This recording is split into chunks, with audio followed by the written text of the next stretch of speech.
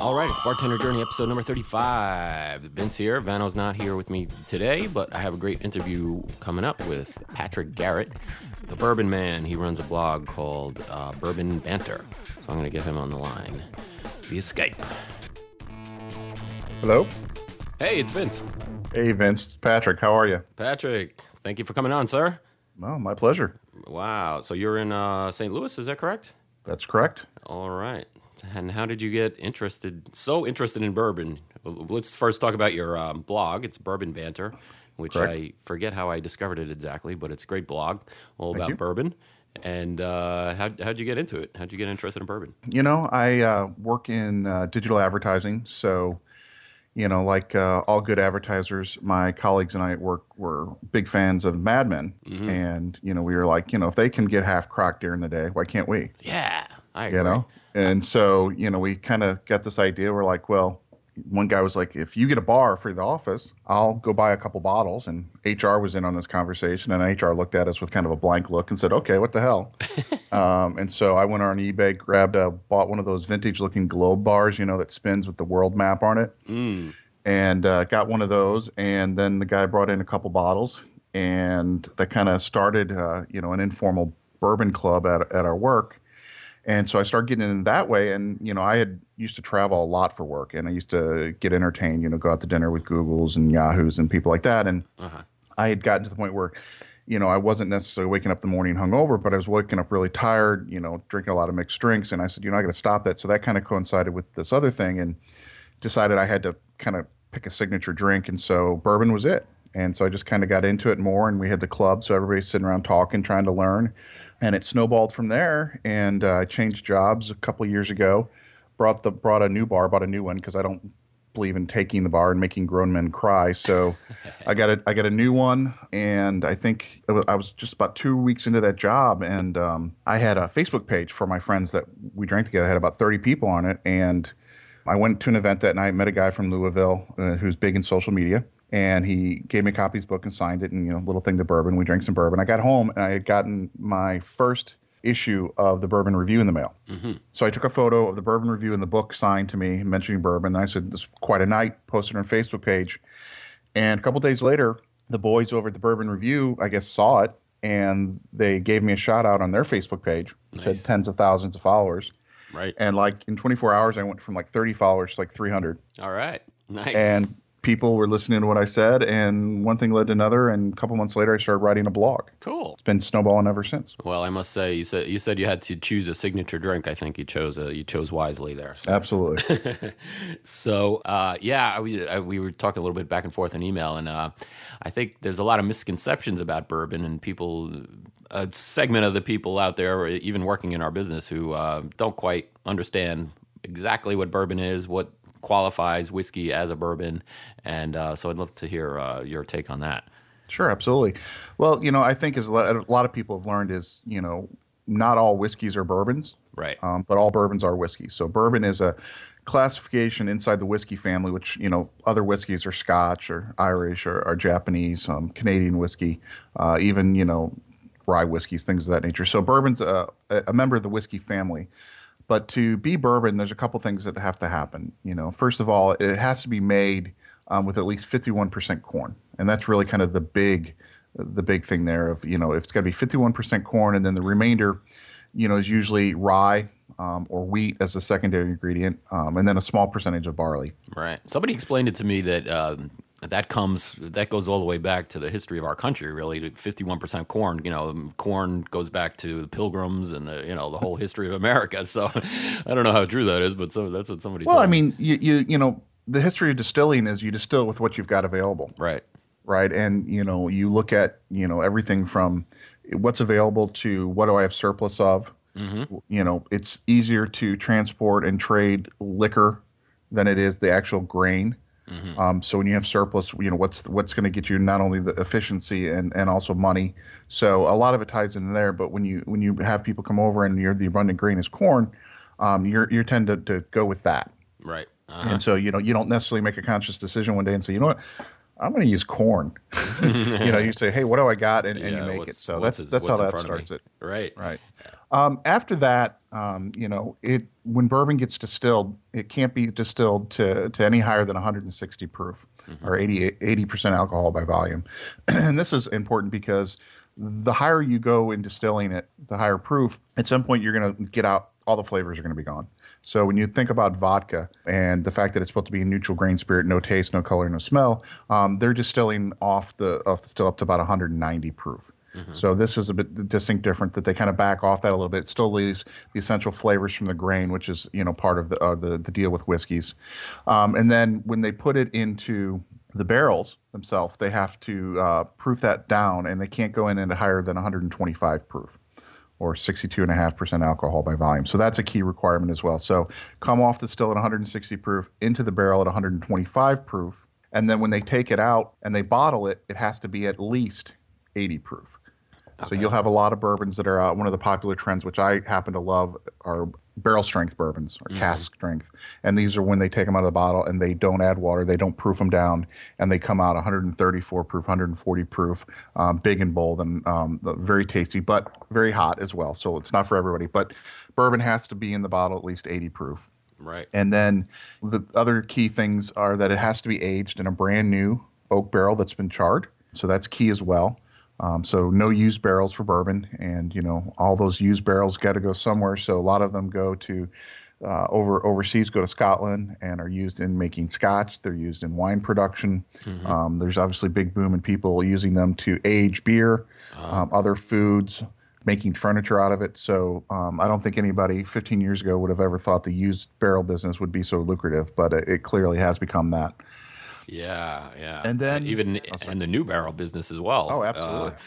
I live just a little north of Manhattan, and have you heard of Hudson Whiskey? Sure. And that so I went up and visited them, and great people and really interesting operation. And but they realized there's going to be a demand now for barrels, so they invested in the barrel making business as well. So smart guys. No, no, absolutely. I mean, obviously every piece of the production that you can have some ownership in not only can make you money, but also helps protect you a little bit. Right? That's right. That's Because right. as demand grows, somebody could become a better customer than you if you don't watch your back too much. Other things for bourbon that are key is it has to be made in the United States. It has to be a distinct product of the U.S. So common belief is that it has to be made in Kentucky. Right. Legally that's not true. 95% of bourbon is made in Kentucky. And some people argue that only real bourbon is made in Kentucky, but legally it just has to be made inside the United States. Right. So that's a big myth for people to understand that you can get some really good bourbons that aren't made in Kentucky. Right. So, I mean, it's a good sign of quality when it says it is, but, you don't bet money saying that it has to be there. That's for Right. sure. Right. Yeah, I think that's a very big misconception. Absolutely. And then And just, back to that barrel thing, because I think this is another one. There's no requirement around how long it has to be in the barrel. mm, And this is an interesting one because, a lot of people like, well, I like old bourbons, or people like, I like a 6-year-old bourbon. To be called a bourbon, it's just got to be in the barrel it could be in there for 3 minutes mm, and you can call it a bourbon. It won't be a very good bourbon in most people's opinion, but right. it can be called bourbon. So you have a lot of places, Hudson's one of them, who have some really young bourbons, and Yeah. they age them, from anywhere from 6 months to 2 years. But And they use the small casks with which apparently makes it age a little quicker, or sure. take on the not that it ages quicker, but it takes on the characteristics of the barrel quicker because it's a smaller barrel. Right. Absolutely. And they have distinct flavors. They're different. And I think, and one of the exciting things about bourbon that keeps me going in it is the fact that they're all different. So someone can make one and they age it for 2 years, and maybe Jim Beam or Wild Turkey doesn't want to put one out that young, but someone else does, and it gives you a completely different flavor profile. So it just kind of opens up your options for experimenting and finding what you like. Yeah, yeah. Well, I was up there at Tuttle Hill or the Hudson Distillery. You could actually buy a bourbon making kit, and what that is their corn whiskey, which is the clear whiskey that as it comes off the still, unflavored, not unflavored, but uncolored, and totally clear. And you buy a little barrel. It's a 1 liter barrel, and so I put my corn whiskey in there, and it turns into bourbon because it's in the barrel, as you said. So it's fun because I can try it as it ages. The longer it stays in the barrel, obviously the tastes change. So it's a kind of a fun little experiment. I take a little taste every a couple times a week. So that's fun. Very cool. Yeah.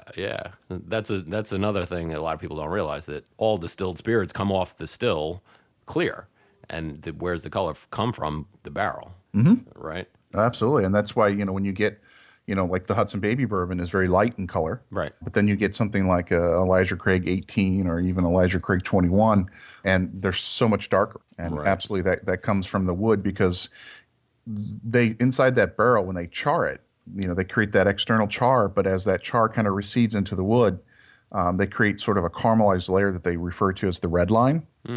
And what happens is in the rack houses where the barrels are stored, and this is, Kentucky, one of the reasons why Kentucky's the hotbed is the climate change there is so good, because what happens is in the summer when it gets hot, the liquor in the barrel expands and it pushes into the wood, and it goes through that charred layer into that red line, and it starts picking up the flavors of that caramelized layer of wood. And then in the winter it contracts, and so it passes back out. So imagine over 12 seasons of in and out, in and out, in and out, going through that, you pick up a lot of flavors, you pick up a lot of complexity. And that's really kind of the finesse and the art of what goes into bourbon. And that's what makes it so unique. And, what's interesting is once those barrels are used and they get shipped overseas, and let's say they get used for Scotch, that barrel doesn't have quite the upfront charge that it did when it was first put out. So it's more gentle in the aging. So, they've done experiments where actually, I think it was Jim Beam, they took Jim Beam barrels of bourbon and sent them to Scotland, and one of their distilleries over there brought Scotch over to Kentucky. And the idea was, how would they age differently? And I think it was something like for every year of aging in the United States, it's equivalent to about 3 to 4 years of aging in Scotland, because the climate over there is so much milder, and it's cooler, so you don't get those strong shifts. So it takes longer to get the same sort of experience out of the wood. Plus, they tend to use all used barrels, so they don't get that up. It's not as intense up front, and the back and forth and the heat and the extremities aren't as much. So it takes a longer time to age. So if you have a 12-year-old bourbon, this is overly simplified, but you could argue that that's got about the same aging experience as a 36-year-old Scotch. It's not exact. So, I know some of my whiskey geek friends might take me to point on that, but it gives you an idea of the difference in aging. And that's, why you don't see a lot of 35-year-old bourbons, just because it's too much. It gets too woody. Rarely do you get one that tastes that good, and rarely do you get one that has enough liquor left in the barrel after that long of time to produce a bottling. Right. Well, and so a little bit evaporates as time goes on, right? It's called the angel share. Is that correct? Right. Yeah. Interesting. Well, cool. So I see on your bio that you spent some time in Japan learning about Japanese drinking culture. I really am so curious about that. Yeah, my parents didn't know that was the reason. So, but we're okay now. The cat's out of the bag. Right. So tell me a little bit about Japanese drinking culture. Sure. So I went over there when I was 18, right out of high school as an exchange student. And, I grew up amazingly. I'm kind of one of those interesting ones that grew up in high school. I had a ton of friends, would go to tons of parties, but none of us really drank. So drinking neophyte, if you will. So I went over to Japan, and, they send you over as part of the Rotary Exchange. They say, now, don't drink if it's illegal and don't get in trouble, blah, blah, blah. Well, I get to Japan, and immediately all these men who are in the Rotary and in senior positions, when they take you out, it's all about drinking, right? It was all about drinking and all about smoking cigarettes. So I focused on the drinking portion of it. And, everywhere you went, they were giving you drinks. And, at this time I'm 18, so I think the drinking age there was 20. But, it's much more loosely defined there. Most people aren't driving, so there's not concerns around that. And it's just different. So everywhere we'd go, they would do this. And so you kind of got into this ritual where you would go to an event and get there. There'd be what looked like a highball glass, but it was a beer glass. And so you'd have that there, and then there'd be a glass there for whiskey and water, which was huge. You might have a sake glass. I had a couple experiences where we would go to events, and one in particular, was actually the second time I went to Japan for college, and we were taking a driving tour up in Hokkaido with the judo teacher from the college, and his brother his surname is Sato, and his brother was the Olympic coach for years for judo. So as his brother, he's fairly well known and respected. So we're going through this town, and we stop in this one. He knows the mayor, and the mayor's like, "Okay, you got 6 Americans with you and some teachers. Let's have a party. Let's." Because they're very gracious, very welcoming. So we go to this building that's clearly set up for just this, and down the room in the middle of the table is this giant grill table, and so which means the center of the table are all hot grills. All right, think of a Okay. griddle in front of you. Okay. You've got a little bit of lip to it where you get your food, and they start bringing all this food, and you cook it in front of yourself and eat it over rice. Well, we had a pint glass, then we had a wine glass, then we had sake glasses, and they keep filling them. And in Japan, if a glass is empty, you're supposed to fill it for the person that you're by. So a glass should. So if you actually want to stop drinking, you leave your glass full. Whereas in the U.S., you drain it and you might turn it over, something like that. But there, if you empty it, they will fill it. So the mayor decided after we ate dinner, he started going around and he stopped at each one of us at the table and would do a drink with us. And we either had to drink a full glass of beer or a full glass of wine, or like 2 shots of sake. And he wouldn't move on to the next person until you did that. It's just a strong part of the culture. It's a way to blow off steam. I mean, colleagues go after work, they get a little crazy. But, it was a lot of fun as well. But, the funny thing is I'm so into whiskey and bourbon now, but when I was there, I wouldn't touch it. And whiskey and water was a huge part of what, they drink. But it wasn't something I was in at the time. So it'd be kind of interesting to go back now and have that same experience. Yeah, I bet. Japanese whiskey is its own animal, which I really don't know anything about, honestly. But that's a whole nother thing to explore, I suppose, someday. Sure. Yeah. So, do you have any particular brands that you like when it comes to bourbons? Both on the high end and the bargain end. Sure. No, that's a great question.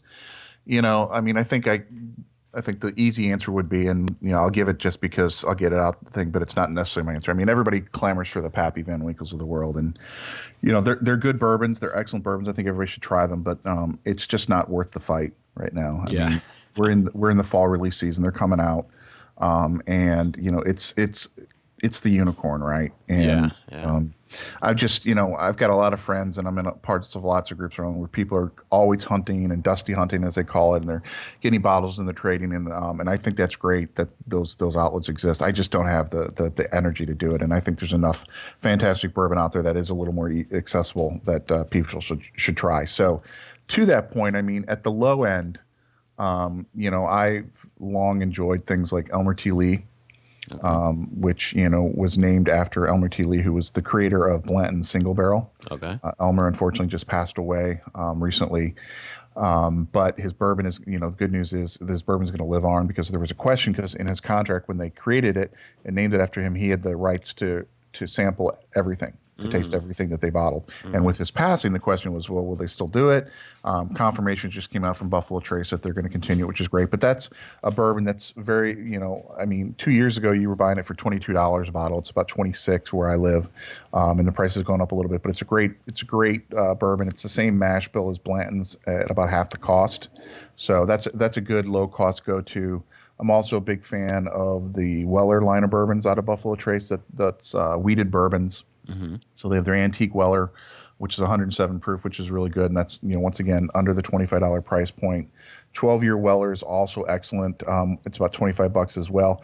Getting harder to get. Lots of conspiracy theories of, whenever there's an, shortage of any of these, or they are siphoning it off for Pappies, things of that nature. So that's kind of fun to see all that. But those are kind of some of my low-end go-tos. I mean, one of my favorite of all time, which was in the mid-range, was Elijah Craig 18, and that's from Heaven Hill. And fantastic bourbon. I was picking it up for about $50, and $50 for an 18-year-old bourbon. I mean, there's nothing bad about that equation, right? Except that they decided that they were going to stop releasing it, and they started releasing, a 20, and now a 21, 22, and they're releasing older expressions of the bourbon. So obviously the 18 is being ported to that. But the bad thing is the price doubled overnight. Wow. I've tried some of the new ones and they're not bad, but they start getting a little oaky to me. They get a little overaged in my opinion. And then when you factor in the doubling in the price, and even more in some cases, it just, the value ratio kind of diminishes for me. I mean, they're great bourbons, and once again, if you have the means, try it, have it. I think the more that you try at all ends of the spectrum, the better you're going to understand what you really like, and you're going to be able to hone in something that really fits with your taste profile in your pocketbook. And then, when you start getting up to that high range, though, the $80 to $90 range, things like a lot of the small roses, they're coming out now, actually just started releasing at their small batch limited edition, which is fantastic. I was lucky enough to get a pre-release sample, and it's probably the best bourbon I've tasted this year. Really? That's being released this year. Jim Rutledge, the master distiller for Four Roses, just did a masterful job. He's a really nice guy too. He's humble, he's accessible, and has done a great job reviving that brand and getting them back in the U.S. market. So that's a good find. But that's, once again, the myth around that one is already getting to Pappy's proportions. That if you get a bottle of that, you're going to be pretty lucky. And then also at the high end and sort of hard to get is one of my all-time favorite is George T. Stagg, which is a barrel-proof bourbon. Once again, released by Buffalo Trace. It's part of their yearly release, what's called the Antique Collection, which is a collection of 4 bourbons that are released once a year. And this bourbon is just, when you talk about rack stacked and packed with flavor, it's got it in spades. It's one that, it's strong. I think I've got one that's, 136 proof or so. And a lot of people cut it with water to get to where they like, but I just like pouring it in a glass neat and just sipping on it slow. And it's just, it's just amazing. I mean, quite frankly, it's hard to explain it without tasting it and whatnot, but it's a great one too. And once again, it's reaching mythical proportions as well. And everyone's waiting, following trucks for the deliveries and things of that nature, which gets kind of comical. So if you get one, you're lucky. And then you can always go in the secondary market, but you're going to pay a premium, and you got to be a little educated to do that. And that's quote unquote technically not legal, I suppose. But another great one to get. So, but there's stuff all along the line. I mean, people are releasing new things every day, and it's just a really fun time. Yeah, it really is. And a couple other bargain ones come to mind for me. The Buffalo Trace, just their straight ahead everyday Buffalo Trace it's a great bargain. And, Absolutely. I like the 1792. Yeah, the Ridgemont Reserve. Yeah, I think that's great for the price. I think it's awesome. Absolutely. And it's a high rye bourbon right there. Is that right? Yeah. So, your Maker's Mark, your Weller's, your Pappy, those are wheated. So, they put more wheat than rye, and the wheat is really kind of the secondary grain in those, and has a little bit of softer, a little bit of a sweeter flavor. Whereas the rye, like the 1792s, things like Basil Hayden's, which is part of the small batch collection, Jim Beam, or even Four Roses that I was talking about, or Bullet, which is really popular, are higher rye recipes. So you're going to get more pepper, you're going to get more spice on those. Yeah. And those are great foundationals for cocktails too, especially when you want a little bit of punch. So I love a great Manhattan that's got a rye bourbon in it, like a 1792. Oh, I had one the other day at Employees Only. You familiar with that bar in I'm Manhattan? not.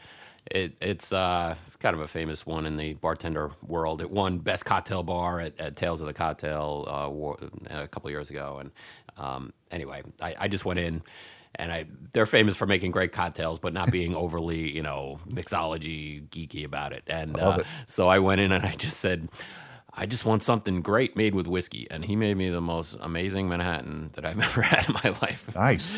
You know what he put in a secret ingredient? He put in a little tiny dash, about the same amount of bitters. He used about the same amount of Grand Marnier, and it was fabulous. Oh, interesting. Yeah, it was nice. I had quite a few of those. It's good that you remembered the special secret ingredient. Yeah. And then at one point I said, I should try something else. This guy's an amazing bartender. I said, let me try something else with whiskey. And he made me something else. And I went back to the Manhattan because it was just so incredible. I mean, if you can get a good one, you're not going to want to stray too far from it. No, it's an amazing drink. And we've talked about it before on our podcast.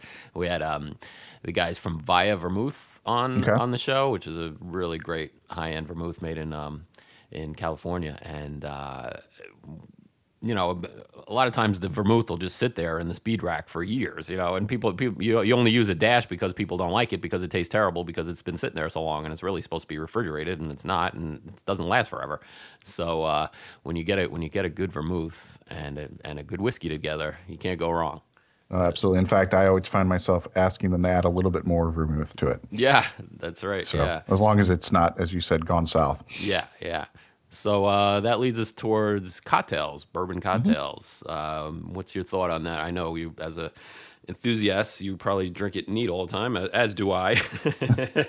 But we're a bartender show, so it's actually bourbon's actually a good introduction for a lot of people into the whiskey world because Scotch is an acquired taste for sure, and lower end whiskeys are hard to drink, even mixed with even in a cocktail. But I think a nice bourbon cocktail is a good introduction for people that are scared, for lack of a better word, of whiskey. So, do you have any cocktails you'd like to tell us about, or any recipes, or? Sure. No, but I totally agree. I think bourbon with its sweeter profile and some notes that people are very familiar with, maple and vanilla and things like that, makes it very approachable. I mean, a Manhattan obviously is a great place to go. Some people tend to like an old fashioned as well. For me, I do prefer simpler things. So I'm not a true cocktail aficionado, to be honest, as you say, because I tend to drink stuff neat. And plus the whole fact that reason I got into it was I was trying to stay away from the sugar. I actually got to go to, there's a new whiskey house restaurant opening up in St. Louis. So actually be the first really whiskey forward establishment, if you can believe that, here in town. And they had a cocktail sampling. So I got invited, and they had, I think it was something like 26 different cocktails that they're considering putting on the bar. So myself and a small group of others sat down, and we got to sample all 26 and provide a detailed feedback, things of that nature. And once again, their approach, obviously, as you said, was looking at how to bring people into the category when they're scared as hell. Right. And so they had some really great stuff. So, it's kind of interesting. A lot of times people are looking for something, and it's simple, straightforward. So like a horse's neck is great in my opinion. So throw some bourbon into a glass, add some ginger ale, put a couple drops of bitters in there over ice, and to me that's a fantastic drink because it packs a lot of kind of zest to it.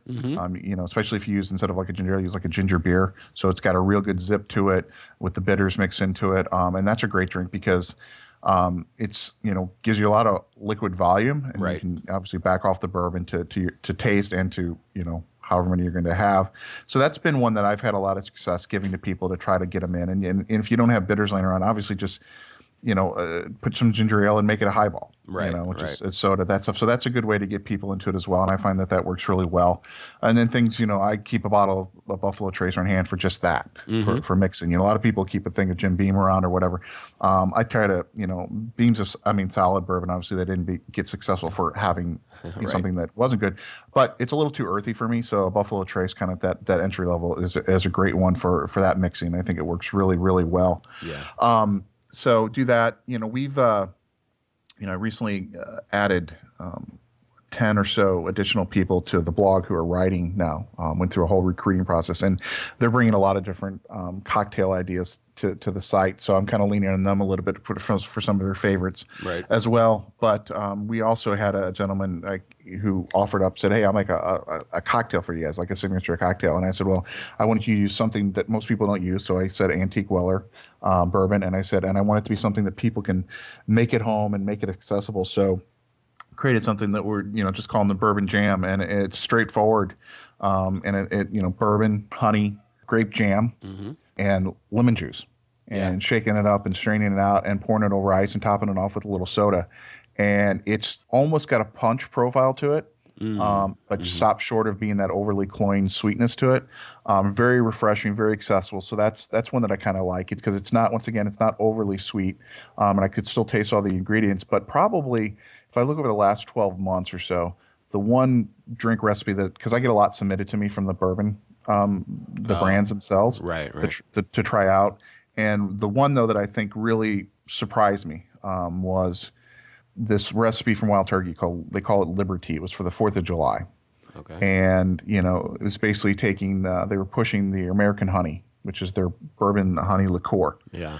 Which, interesting enough, has been around for decades, but everybody thinks it just came out to the market. Oh.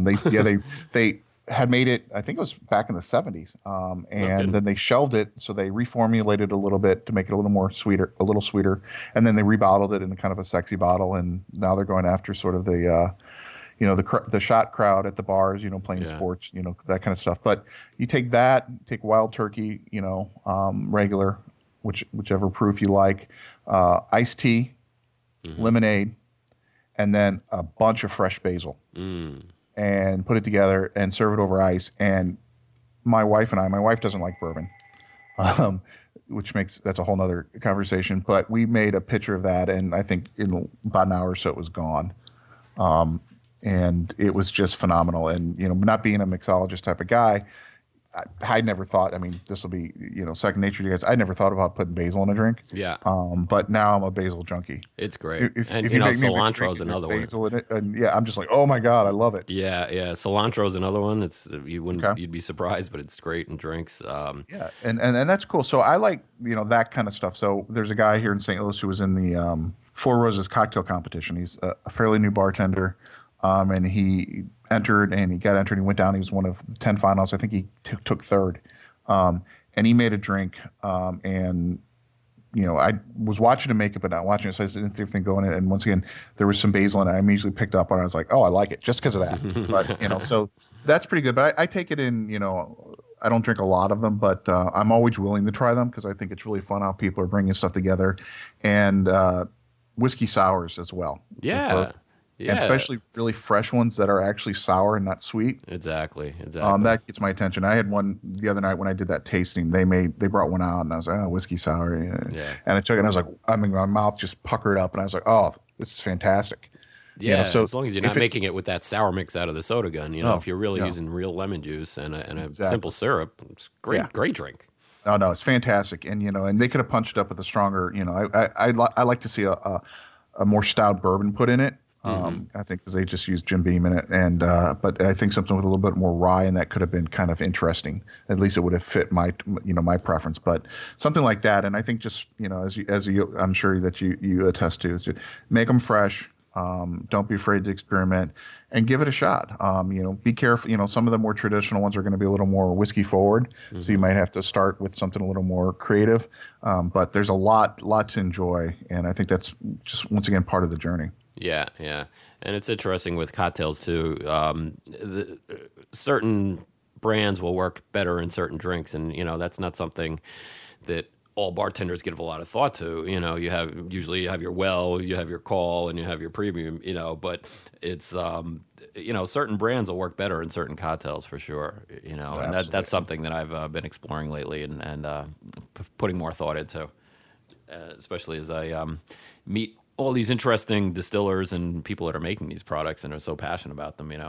There's something about a St. Louis whiskey event I saw on your blog. Is that something you're involved in, or? Yeah. So what I try to do a couple times a year is hold some sort of tasting events, things of that nature. And we've had a lot of fun. But there's a gentleman by the name of Mike Veach, and he's a historian, works for the Filson Historical Society in Kentucky, and he's literally written the book or books about bourbon history. He had one that came out this year, which kind of really dove in and helped to sort of blow apart some standard myths about where things came from. And he had been putting on this multi-week Bourbon Academy, and he decided this year that he wanted to take the show on the road.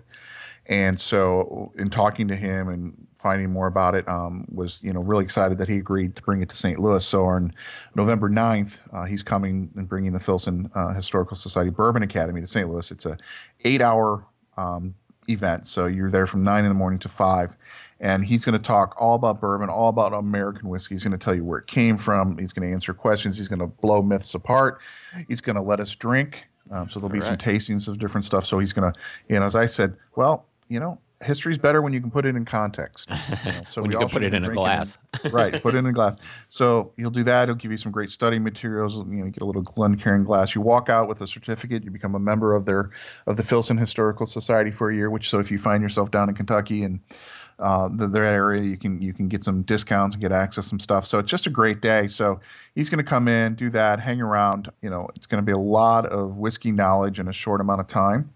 But should be a fabulous day. I haven't met anyone who's actually attended either one of his traveling events or the original one who hasn't thought that it was just a tremendous experience and came out that much smarter as a result. Cool. Have you ever been to Whiskey Fest here in New York? Not in New York. I actually, it's kind of, I look at the milestones as I'm blogging, right? Because it's not my day job. And I actually last year got my first press pass was to Whiskey Fest in Chicago. Oh, nice. And so I went up and attended that. And, I had been to St. Louis last year in the winter, had an event called Whiskey in the Winter. And it was a whiskey festival that kind of came out of nowhere. I was kind of, I try to keep up with what's going on in St. Louis as well as nationally, and blah blah. And also in this Whiskey in the Winter, I'm like, where the hell did this come from? So we had one here, and it was really cool. And so then I went to Whiskey Fest, and basically they had modeled the one here in St. Louis off of Whiskey Fest, right? So I went, got VIP access to go to it, which is cool. So I got in early, so I got to try a lot of rare things. Fabulous event, and I talked to a lot of people there, and they're like, yeah, we got a lot of wine events come here, and they're like, we have to tell you, people at these whiskey events are so much nicer. So not to rile up the wine drinkers out there, but no, it was a great time. And if no one is, if people have never been to one of these events, but they do like bourbon or Scotch or Irish, Japanese whiskey, whatever it may be, you owe it to yourself to save up the shekels and go to the event, because it's just truly outstanding. I mean, great people, great food, great whiskeys, all in one place. A lot of seminars. You really can't, have a better, couple of hours, quite frankly, than doing that. Not to mention, then you meet people going out afterwards. But, right. We're doing that. In fact, Bourbon and Banter's an event partner for the Whiskey in the Winter here in St. Louis in November. It's going to just be another fabulous event as well. So, because not everybody can, get to Chicago. Yeah. So we're going to bring a taste of that to us, and should be a fabulous event as well. That's great. That's great. I'd love to do something like that. But I tell you what, I would love to get to the one in New York, because, it's New York, one of my favorite cities, and obviously that's kind of their signature event. So they're doing that seminar day this year, which, if people are getting tickets to that, I think it's like $400. Yeah, but it's so expensive. They're tasting some super rare stuff, and that would be very much worth it. Like I said, you don't need to go out and buy a $4,000 bottle of bourbon. Yeah. But if you can get an opportunity to have a glass of it for a couple hundred, Exactly. that might be worth it. Yeah, and it's so interesting. Tasting them side by side, you really get an idea of the different profiles of the drinks, of the different brands, and talking to people that make this stuff. They're always so passionate about it, and it's just so much. It's so much fun. Yeah, Absolutely. I haven't been to Whiskey Fest yet, but I'm hoping to make it this year. But the other events I've been to, the Manhattan Cocktail Classic is a big one, and the Tales of the Cocktail in New Orleans. It's just the greatest time. Like you say, you can't overstate how much fun it is, and how to change your life almost. Yeah, I mean, it really it brings that passion that the people that are making this stuff to you. It's, as I see it. So. All right. Well, thank you so much for talking to us. And It's been a blast. Yeah. We'll have to stay in touch, and maybe we'll meet up at one of these events one day. That'd be awesome. And just as you're continuing your personal bourbon journey, I suggest you, if you haven't seen it already, go back to bourbonbanter.com and do search for our bourbon flavor wheel. Okay. And this is a tasting wheel, basically. Like you've seen for scotches or for wines, and print it out, take a look at it, and when you're sitting down with yourself or a couple friends, it's a great way to, as you're starting to drink, to start identifying some of the flavors that you might be getting. Because once again, you may be tasting chocolate but not realize it or believe it. Yeah. And then you look at the wheel and say, hey, look, it's okay to say chocolate because it's on this wheel. Right. And while taste is always subjective, it's a great starting place, and it's something that whenever I do my dinners and my blind tastings, everybody gets a copy, because it's just kind of that central point to work from. So it's something that's really popular with everybody who comes to the site, and I think you'd enjoy it, and especially as you said, you start picking a couple down and 2 or 3 bourbons, you want to do a little tasting at home. And that's another good takeaway for people, is invite some friends over, pick up a couple different bourbons and sit down, have a tasting. You can find plenty of information how to do it. But I think the big thing is just don't be scared, dive in, find what you like, find what you don't like, and it'll be something you can enjoy for years. Great. Thank you. You want to tell everybody, so we talked about bourbonbanter.com as your blog, and you have Twitter and Facebook things you want to tell people about? Sure, absolutely. So bourbonbanter.com is the website. We're on Twitter, and our handle is Bourbon Banter as well. We're also on Facebook. So facebook.com/bourbon banter. We were lucky to keep everything consistent. We're on Instagram. We're on Pinterest. We're on Google Plus. We're everywhere. All right. Our mission is to spread the bourbon gospel. So we've got to be everywhere that there's people. Drop us a note. You've got questions, we can answer you.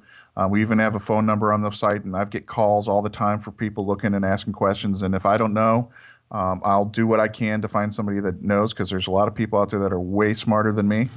And those are the people that I like to make friends with because, as I said, we're all in it together. And every person that falls in love with bourbon is another person, spreading the gospel, so to speak. Great. Well, thanks again, Patrick. We really appreciate it. All right, I appreciate it. Take care. So that's our show for this week. That was a good interview. Informative. I hope you learned something. I know I did. And come on back next time. We'll have, I don't know what we're going to do next week. Interviews or bartender stories and tricks and knowledge and all the stuff we usually do. So please subscribe on iTunes if you haven't already, or Podbean, however you do it. And get in touch. I am Vince. On email, you can find me at vince.bartender@gmail.com. On Twitter at barkeeptips. And don't forget our website is bartenderjourney.weebly.com. And on Instagram, I am Vince Bartender without a dot, just Vince Bartender. And, get in touch. We want to hear from you, talk to you, interview you maybe. And don't forget my buddy Vano, the other half of Bartender Journey. You can get in touch with him too. He is bartender2222@gmail.com. That's his email. And on Twitter at Vance Vano. All right, we'll talk to you next time. Cheers.